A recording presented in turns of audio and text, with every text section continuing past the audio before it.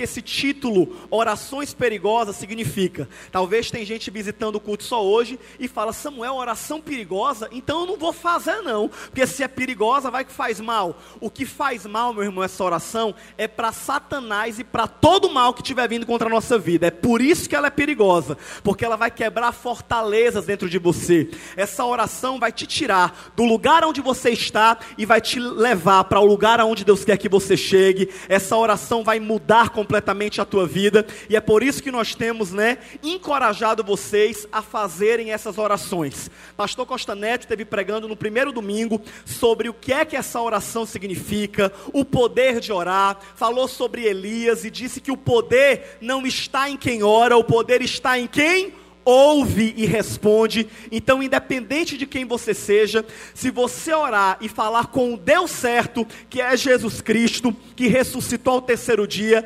essa oração vai fazer total diferença em sua vida. E aí no domingo passado, o nosso querido nerd gospel, vulgo João Vitor, ele esteve pregando, baseado na oração do Pai Nosso, do Evangelho de Mateus, capítulo 6, eu chamo ele de nerd gospel, gente, é com carinho, viu, não é brincando com ele não, a gente é muito amigo, viu? Quer dizer, eu sou, Enfim, o nerd gospel esteve pregando uma palavra maravilhosa sobre a vontade de Deus e sai, espírito gago.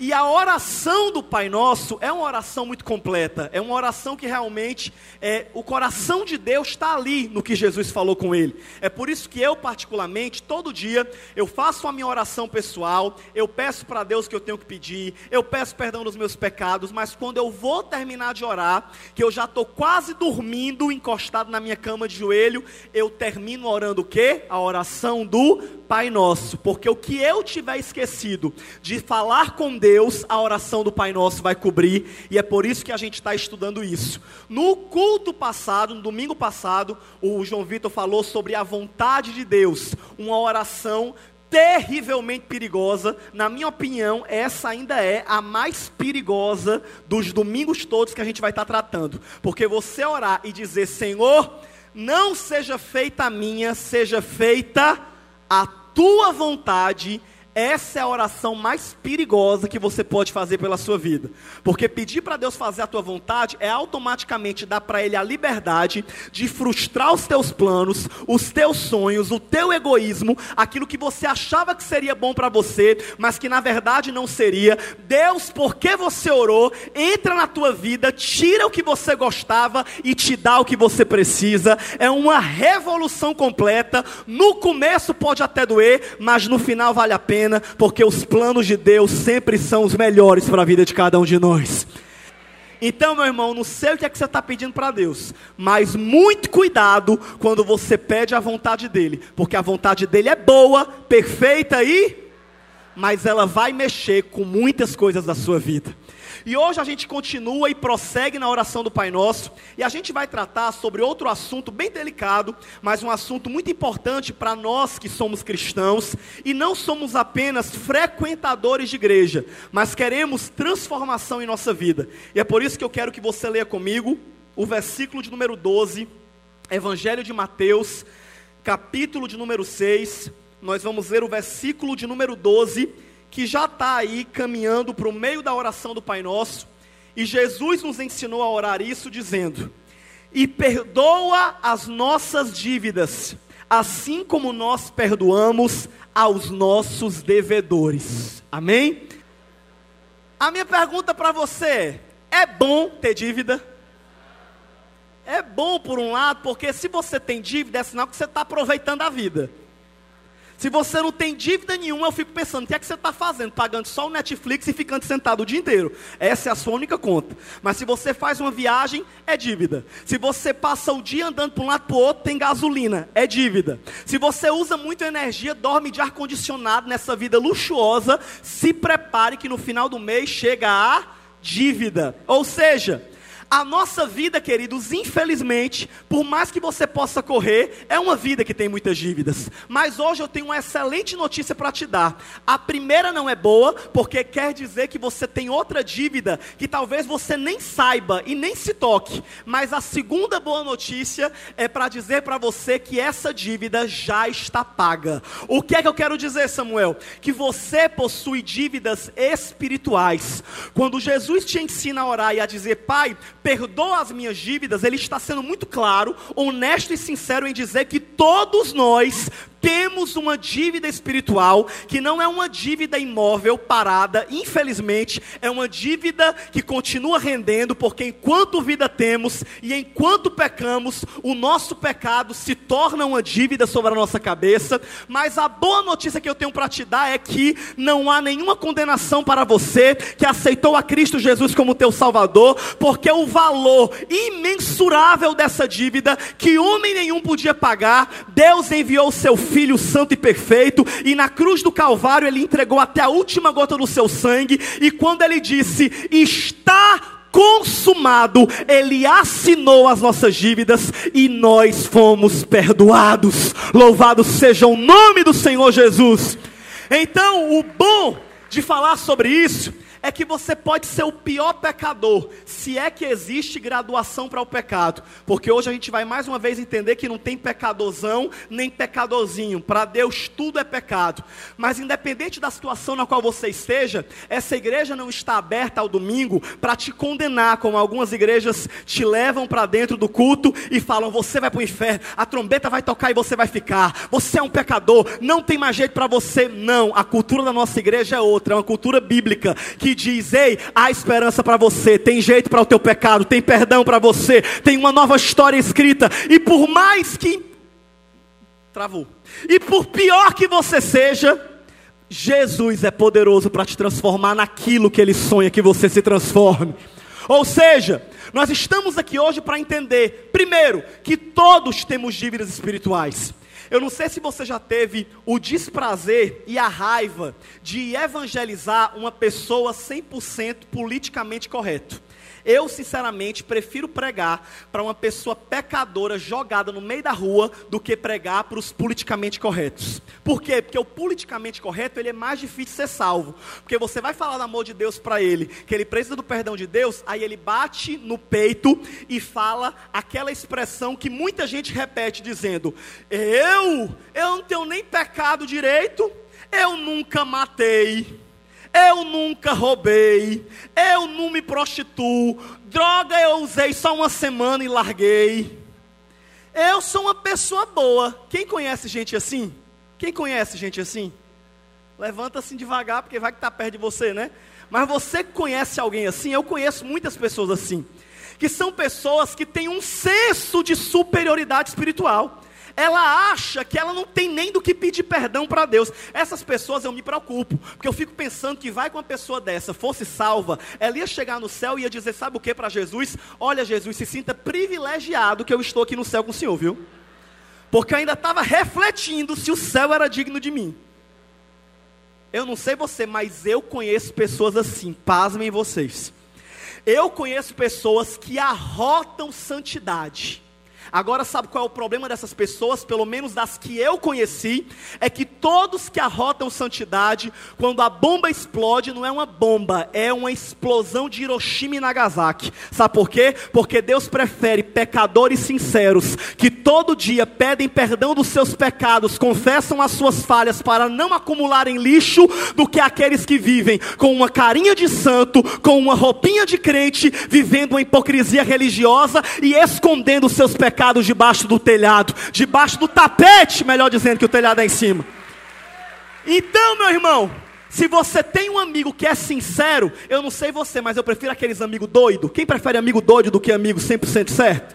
Eu prefiro os amigos doidos. Samuel, pelo amor de Deus, explica que amigo doido é esse. Amigo doido que eu estou falando não é da vida louca não. Amigo doido é aquele que diz as coisas na tua cara. É aquele que quando você está feia, ela vira e fala o quê? O espírito do gago hoje está manifestando.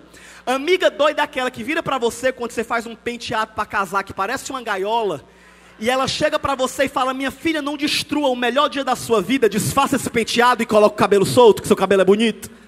Amigo de verdade é aquele que está vendo você se arrebentar todo, e ele não passa a mão na tua cabeça, ele fala: ó, você vai se arrebentar, e eu não aprovo você se arrebentar, eu estou aqui para lhe ajudar, mas ainda que você queira, eu sou teu amigo de verdade, e eu vou estar do teu lado para te ajudar a se consertar quando você vier todo quebrado.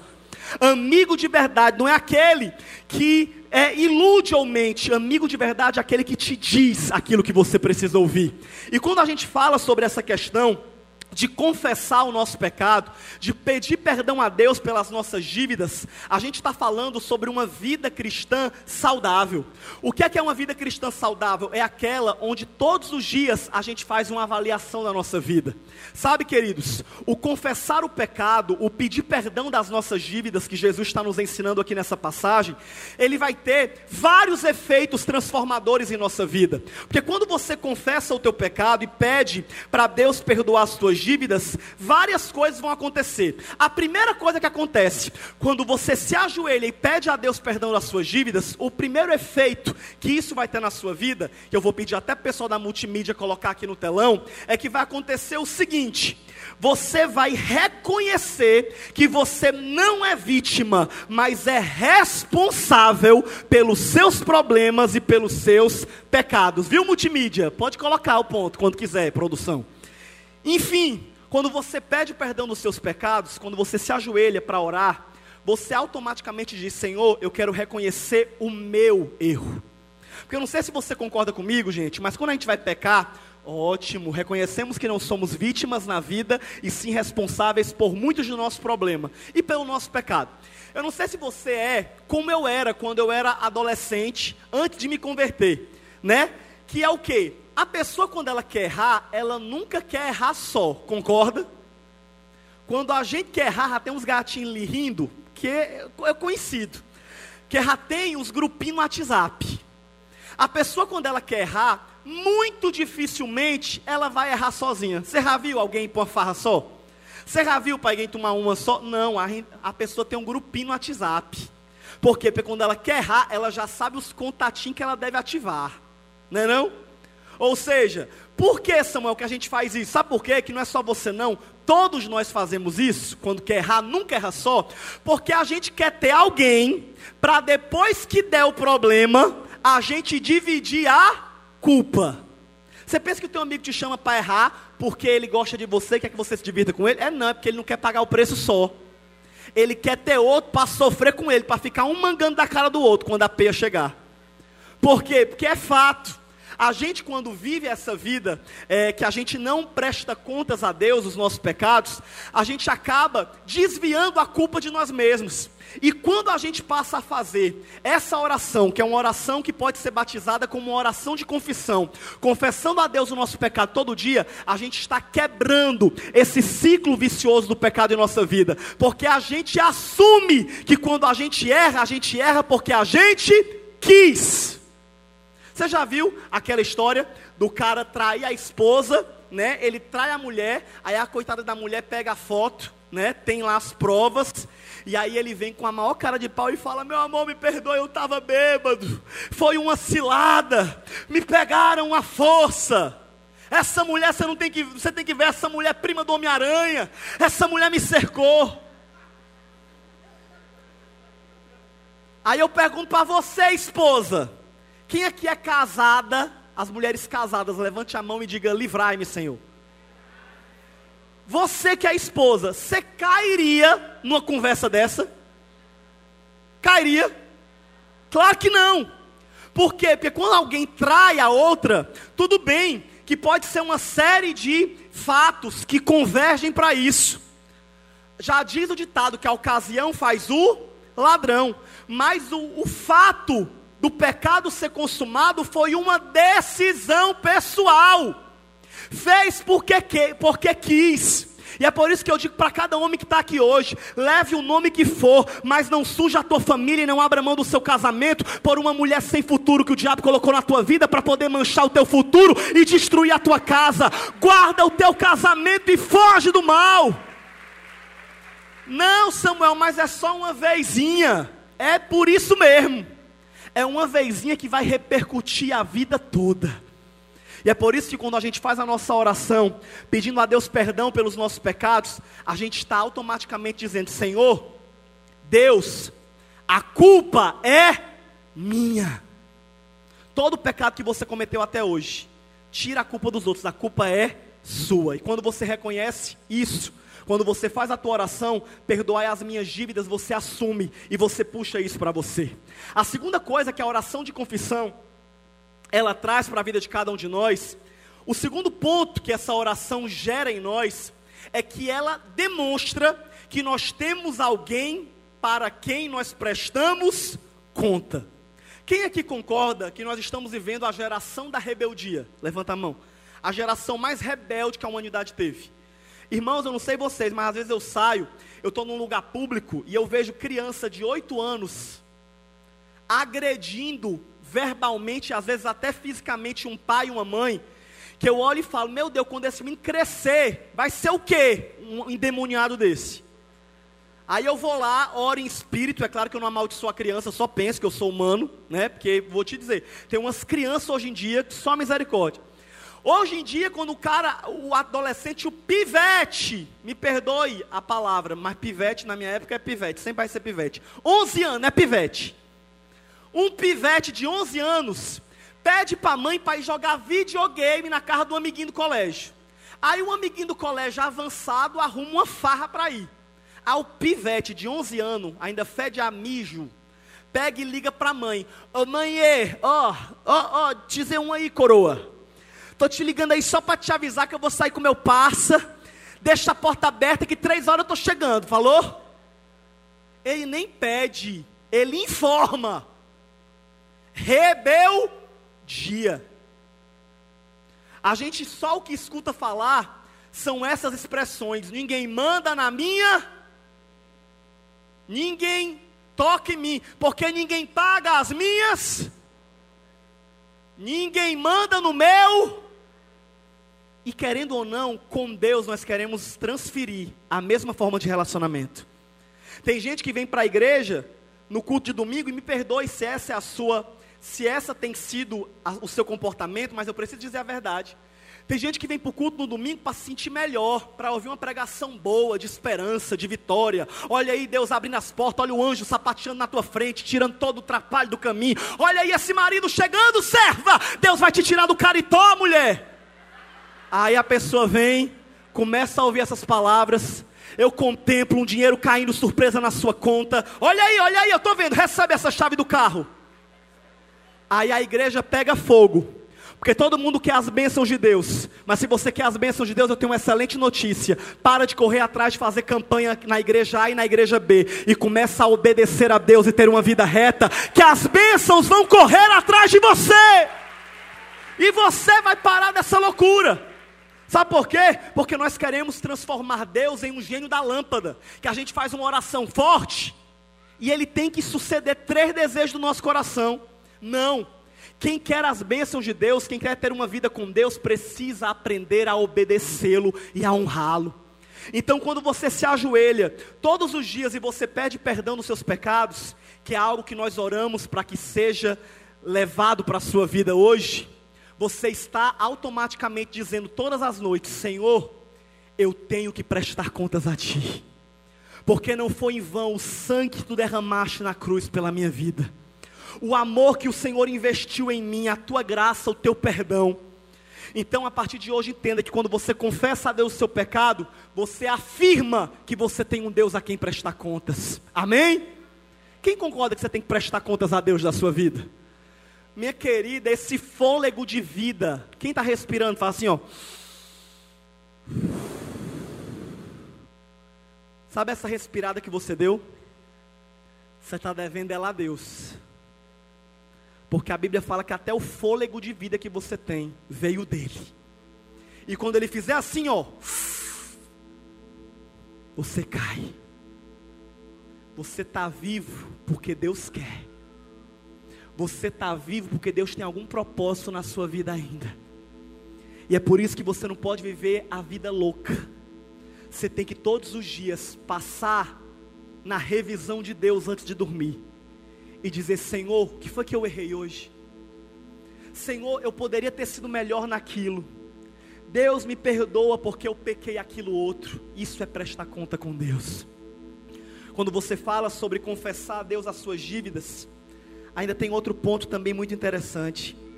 Sabe o que é que isso vai trazer para a sua vida? Pedir perdão dos seus pecados todo dia vai quebrar a indiferença ao pecado. Vai fazer o ciclo vicioso do erro ser quebrado na sua vida. Porque, gente, qual é a diferença? Reflita comigo. Qual é a diferença de você que está nesse culto domingo à noite na videira, com essa carinha de santo? Olha para a pessoa do seu lado, dá uma olhadinha para a carinha dela. Uma carinha de pessoa boa. Tem quem diga que isso aí é só Jesus na causa? Tem quem diga que essa pessoa aí faz miséria se o Espírito Santo larga por 2 minutos? Meu filho, essa carinha aí de crente é conhecida. No culto, eu olho aqui de cima e eu fico constrangido de pregar sobre pecado, porque eu não consigo ver pecado em nenhum de vocês. Às vezes eu olho assim, pelejo para ver o mal. Tem uns que eu até consigo, mas tem alguns que eu não consigo ver. São pessoas boas, são pessoas que pararam o domingo para vir para a igreja. Olha que incrível. Podia estar estirado uma hora dessa na cachaça, como está cheio de gente uma hora dessa que está. E olha aí você sentadinho, igual um alunozinho prestando atenção no pregador. Graças a Deus. E aí eu me pergunto: meu Deus, será que esse povo tem pecado? Aí eu me lembro que tem, porque eu tenho. Eu falo: se eu, que estou em cima, luto contra os meus, eles que estão sentados com certeza lutam contra os deles. Todos nós lutamos contra o pecado. E é por isso que todo dia a gente tem que orar e confessar o pecado. Sabe por quê? Porque isso faz com que ele não seja normal para a gente. Sabe qual é a diferença entre nós que estamos aqui hoje ouvindo essa palavra e nos consideramos cristãos, pessoas que vão à igreja, que buscam a Deus? A nossa diferença para quem está lá fora não é a falta do pecado, porque pecado tem lá e pecado tem aqui. A grande diferença é que para eles o pecado é normal, o pecado é rotina, o pecado é natural. Eles já acordam para pecar. Para a gente não. Para a gente o pecado é uma escolha, e uma má escolha, que sempre que a gente pratica traz um peso para o nosso coração. Essa é a diferença do pecador convicto para o pecador arrependido. Samuel, eu orar pedindo perdão a Deus dos meus pecados, vai fazer eu parar de pecar? Não. Mas vai diminuir bastante. Porque você vai todo dia lembrar a si mesmo o que você tem cometido, o que você sabe que não agrada a Deus. Você vai se esforçar para fazer com que aquilo não seja algo normal na sua vida. Você consegue me entender? Uma pessoa que estava querendo fugir de outra, que ligou para sua casa e falou: ei, eu não quero atender ela, eu não tenho desculpa para dar. Aí vira para a filha e fala: filha, fala aí que eu não estou. Aí a criança, porque criança é uma bênção, né? Fala: ei, minha mãe pediu para avisar que ela não está. Ou seja, uma pessoa que fez isso um dia, ela praticou uma mentira. Concorda? Agora uma pessoa que todos os dias, a mentira faz parte do caráter dela. Ela está com dinheiro e ela fala: não, estou sem dinheiro. Ela fala mal da outra e a outra vai confrontar, ela fala: não, nunca falei isso na minha vida. Uma pessoa que mente todos os dias, a minha pergunta para você é: ela pratica a mentira ou ela já se tornou uma pessoa mentirosa? Essa é a diferença. Quem bebeu um dia e ficou lá jogado no chão, de ressaca, viu que não foi bom, fez o que não queria fazer, tomou uma cachaça doida, falou: meu Deus, como eu era idiota, para que eu caí naquela cachaçada toda? Não era para mim, não era para eu ter feito aquilo. Larga a bebida. O que é que ela fez? Ela bebeu. Mas pode-se dizer que ela é alcoólatra? Não. É por isso que a sociedade é tão péssima e Deus é tão misericordioso, porque às vezes alguém vê uma foto da sua vida e te batiza com aquele momento infeliz, enquanto Deus não vê uma foto. Deus conhece o filme da tua história. Deus sabe quem você é. E Deus sabe o pecado que você praticou e se arrependeu. E Ele também sabe o pecado que você pratica com prazer. Quem faz uma vez, nem sempre fará duas. Mas quem faz 9, faz 10, faz 11, faz 12. Confessar os teus pecados e as tuas dívidas diante do Senhor todo dia vai quebrar esse ciclo vicioso desses pecados de estimação. Sabe o que é um pecado de estimação? Quem aqui tem algum bicho de estimação em casa? Cachorro, gato, cobra, tigre. Tem alguém que tem algum bicho de estimação em casa? Tem uns ricos que guardam cada coisa. Carol e a Alana. A Alana e o Léo tem um nenenzinho novo lá, né? Bichinho de estimação é aquele negócio que come tua chinela, que te aperreia. É ou não é? Quem já teve cachorro? Levanta a mão. Quem já teve alguma chinela sua comida por um cachorro? Quem aqui já saiu e ficou preocupado com a comida? Quem aqui tem problema para viajar porque tem que ver com quem vai deixar o cachorro? Ou seja, se você for prestar atenção, cachorro dá amor, cachorro dá carinho. É um carinho, um afeto que você tem por ele, mas lhe dá trabalho. Mas você tem um apego. E é por isso que é chamado bichinho de estimação. E se eu lhe disser que tem crente que podia estar criando cachorro e gato, mas está criando é pecado? Pecadinhos de estimação. Chega a sexta-feira e ele fala: cadê o meu pecado de estimação? Estava quieto em casa, podia ter vindo para um culto, mas o WhatsApp começa a fervilhar. A pessoa nem gosta daquilo que ela faz, mas só para se sentir bem, ela vai lá e peca. E peca. E no outro dia ela se machuca. No outro dia ela paga o preço. Ela ela tem a colheita. Mas ainda assim ela não deixa. Porque é um pecado de estimação. Isso pode ser muita coisa. Os jovens que estão me ouvindo aqui agora, todos têm problemas com pecado. Todos nós temos. Não é só você, não é todos. Na adolescência tem o pecado da pornografia, da masturbação, dos sites pornográficos. Pessoa no culto é uma bênção, mas quando chega em casa que tranca a porta, o notebook começa a falar assim, ó: vem. E você olha para aquilo e fala: Deus, isso não é o que tu tem para a minha vida. Isso é um desvio de conduta, isso é um problema comportamental, isso vai me fazer ter vícios pornográficos. Isso vai roubar de mim o prazer e o valor de uma mulher, porque de tanto eu ver mulheres nuas na tela do meu computador, ela vai virar um objeto que eu apenas uso para ter prazer. Isso vai consumir a minha mente. Deus, isso não está certo. Mas se ele não confessar o pecado, ele não larga. E é por isso que quando a gente fala sobre perdoar as nossas dívidas, a gente fala em confessar, porque isso vai quebrar o poder do pecado na sua vida. E por último, confessar o seu pecado e todos os dias tomar um banho na graça vai fazer com que você se torne alguém que está vivendo os planos de Deus para a sua vida. Porque mais uma vez eu torno a repetir: santo não é o que nunca peca.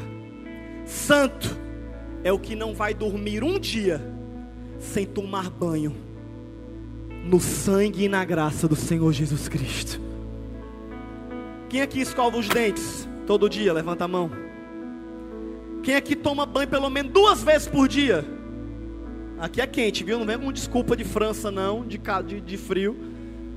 Você não escova os dentes todo dia? Você não toma banho todo dia?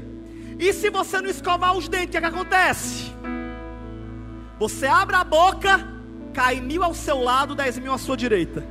Se cumpre o Salmo 91. Então faz parte da tua higiene. Amém?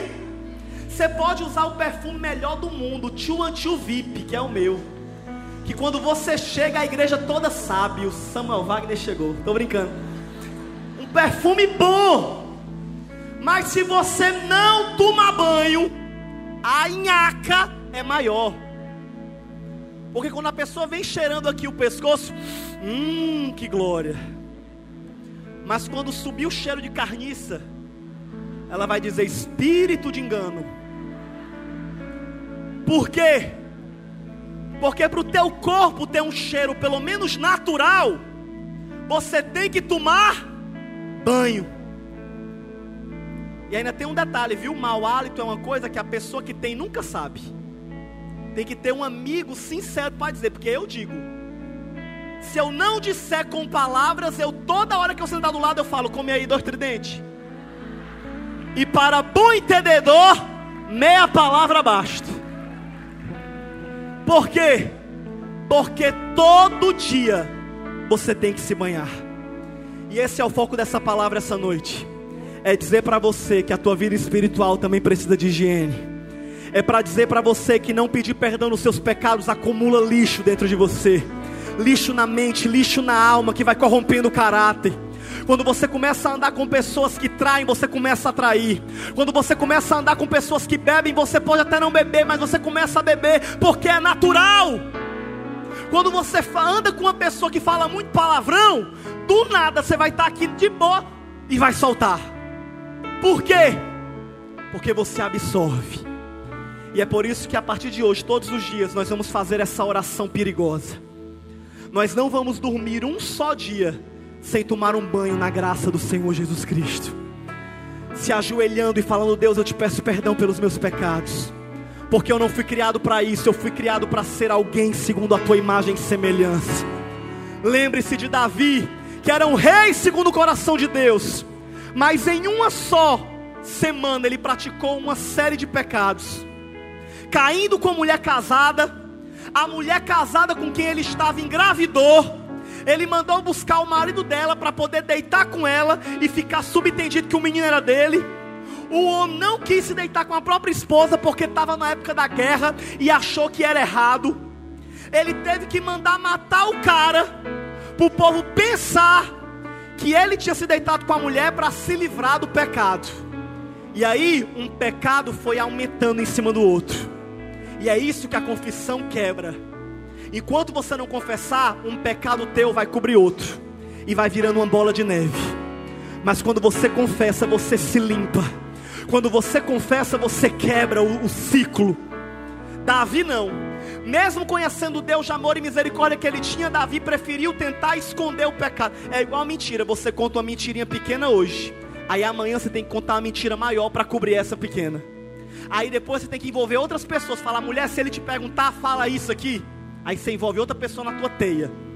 E uma hora a casa cai. Davi mandou matar o cara, achou que ninguém estava vendo, mas Deus estava de olho. A Bíblia diz que quando Urias foi morto, Davi assume Betseba. E aí para ele os problemas dele estavam resolvidos. Até que Deus manda um profeta chamado Natã fazer uma visitinha na casa dele. E Davi, com a maior cara de pau, prepara uma merenda, um lanche, um banquete, achando que Natã vinha trazendo palavras boas, de vitória nas guerras. Natã, inspirado por Deus, senta e fala: Davi, eu vim foi te contar uma historinha da escola bíblica dominical. É o seguinte, Davi, tinha um cara que tinha uma fazenda enorme, com muitas ovelhas, e tinha outro que só tinha uma ovelhinha. E Davi, interessado na conversa, falou: e aí? E aí que esse que tinha uma fazenda inteira, tomou a única ovelhinha que o outro cara tinha, e roubou para ele. O senso de justiça de Davi na mesma hora foi ativado. Ele nem sonhava que o profeta estava falando dele. Ele se levanta revoltado e diz: é digno de morte esse homem, porque como ele tendo tudo, ele foi querer a única coisa que ele não podia ter, que era do outro. Na hora que ele mesmo se condena, Natã levanta com um dedo na cara dele e diz: este homem é tu, Davi, que o teu Deus te tirou de trás das ovelhas do teu pai.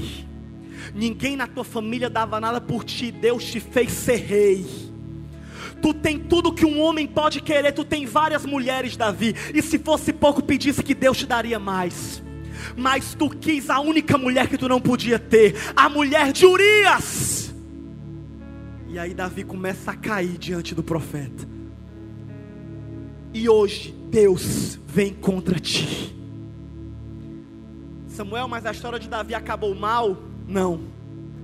A história de Davi ainda foi consertada espiritualmente. Ele pagou o preço pelo seu erro e nunca mais teve paz na sua casa, pelo que ele havia cometido. Mas sabe o que é que fez ele até hoje ser considerado um homem segundo o coração de Deus? Em Atos capítulo 4, Davi aparece no Novo Testamento, séculos depois de haver morrido. E ele não é mais citado como um adúltero, como prostituto, como um assassino. Sabe como é que ele é citado? Davi, o homem segundo o coração de Deus. Porque na hora que ele foi confrontado, a Bíblia diz que em vez dele correr, em vez dele negar, em vez dele se preocupar com ele mesmo, a Bíblia diz que ele cai de joelhos e ele diz: é verdade, Deus, contra ti eu pequei, fiz tudo isso que tu acabaste de falar. Realmente eu não sou digno da glória que eu possuo. Realmente eu não mereço o reino que tu me deste, a fama que tu me deste. Tira de mim o reino, a glória e a fama. Mas eu só te peço duas coisas: não tira de mim o teu espírito, e nem me lança fora da tua presença, mas me perdoa, porque eu quero te servir. Arrependimento. Você não precisa fazer nenhum sacrifício hoje. Você não precisa pegar um cipó e se machucar para ser perdoado. Não. A única coisa que você precisa é curvar a tua cabeça e dizer: Senhor, perdoa as minhas dívidas. Senhor, perdoa as minhas falhas desse domingo, dessa semana que eu venho juntado. E amanhã, segunda-feira, me capacita pelo teu Espírito Santo a ser alguém melhor e a não cair na prática dos mesmos erros. Curva a tua cabeça aí onde você está.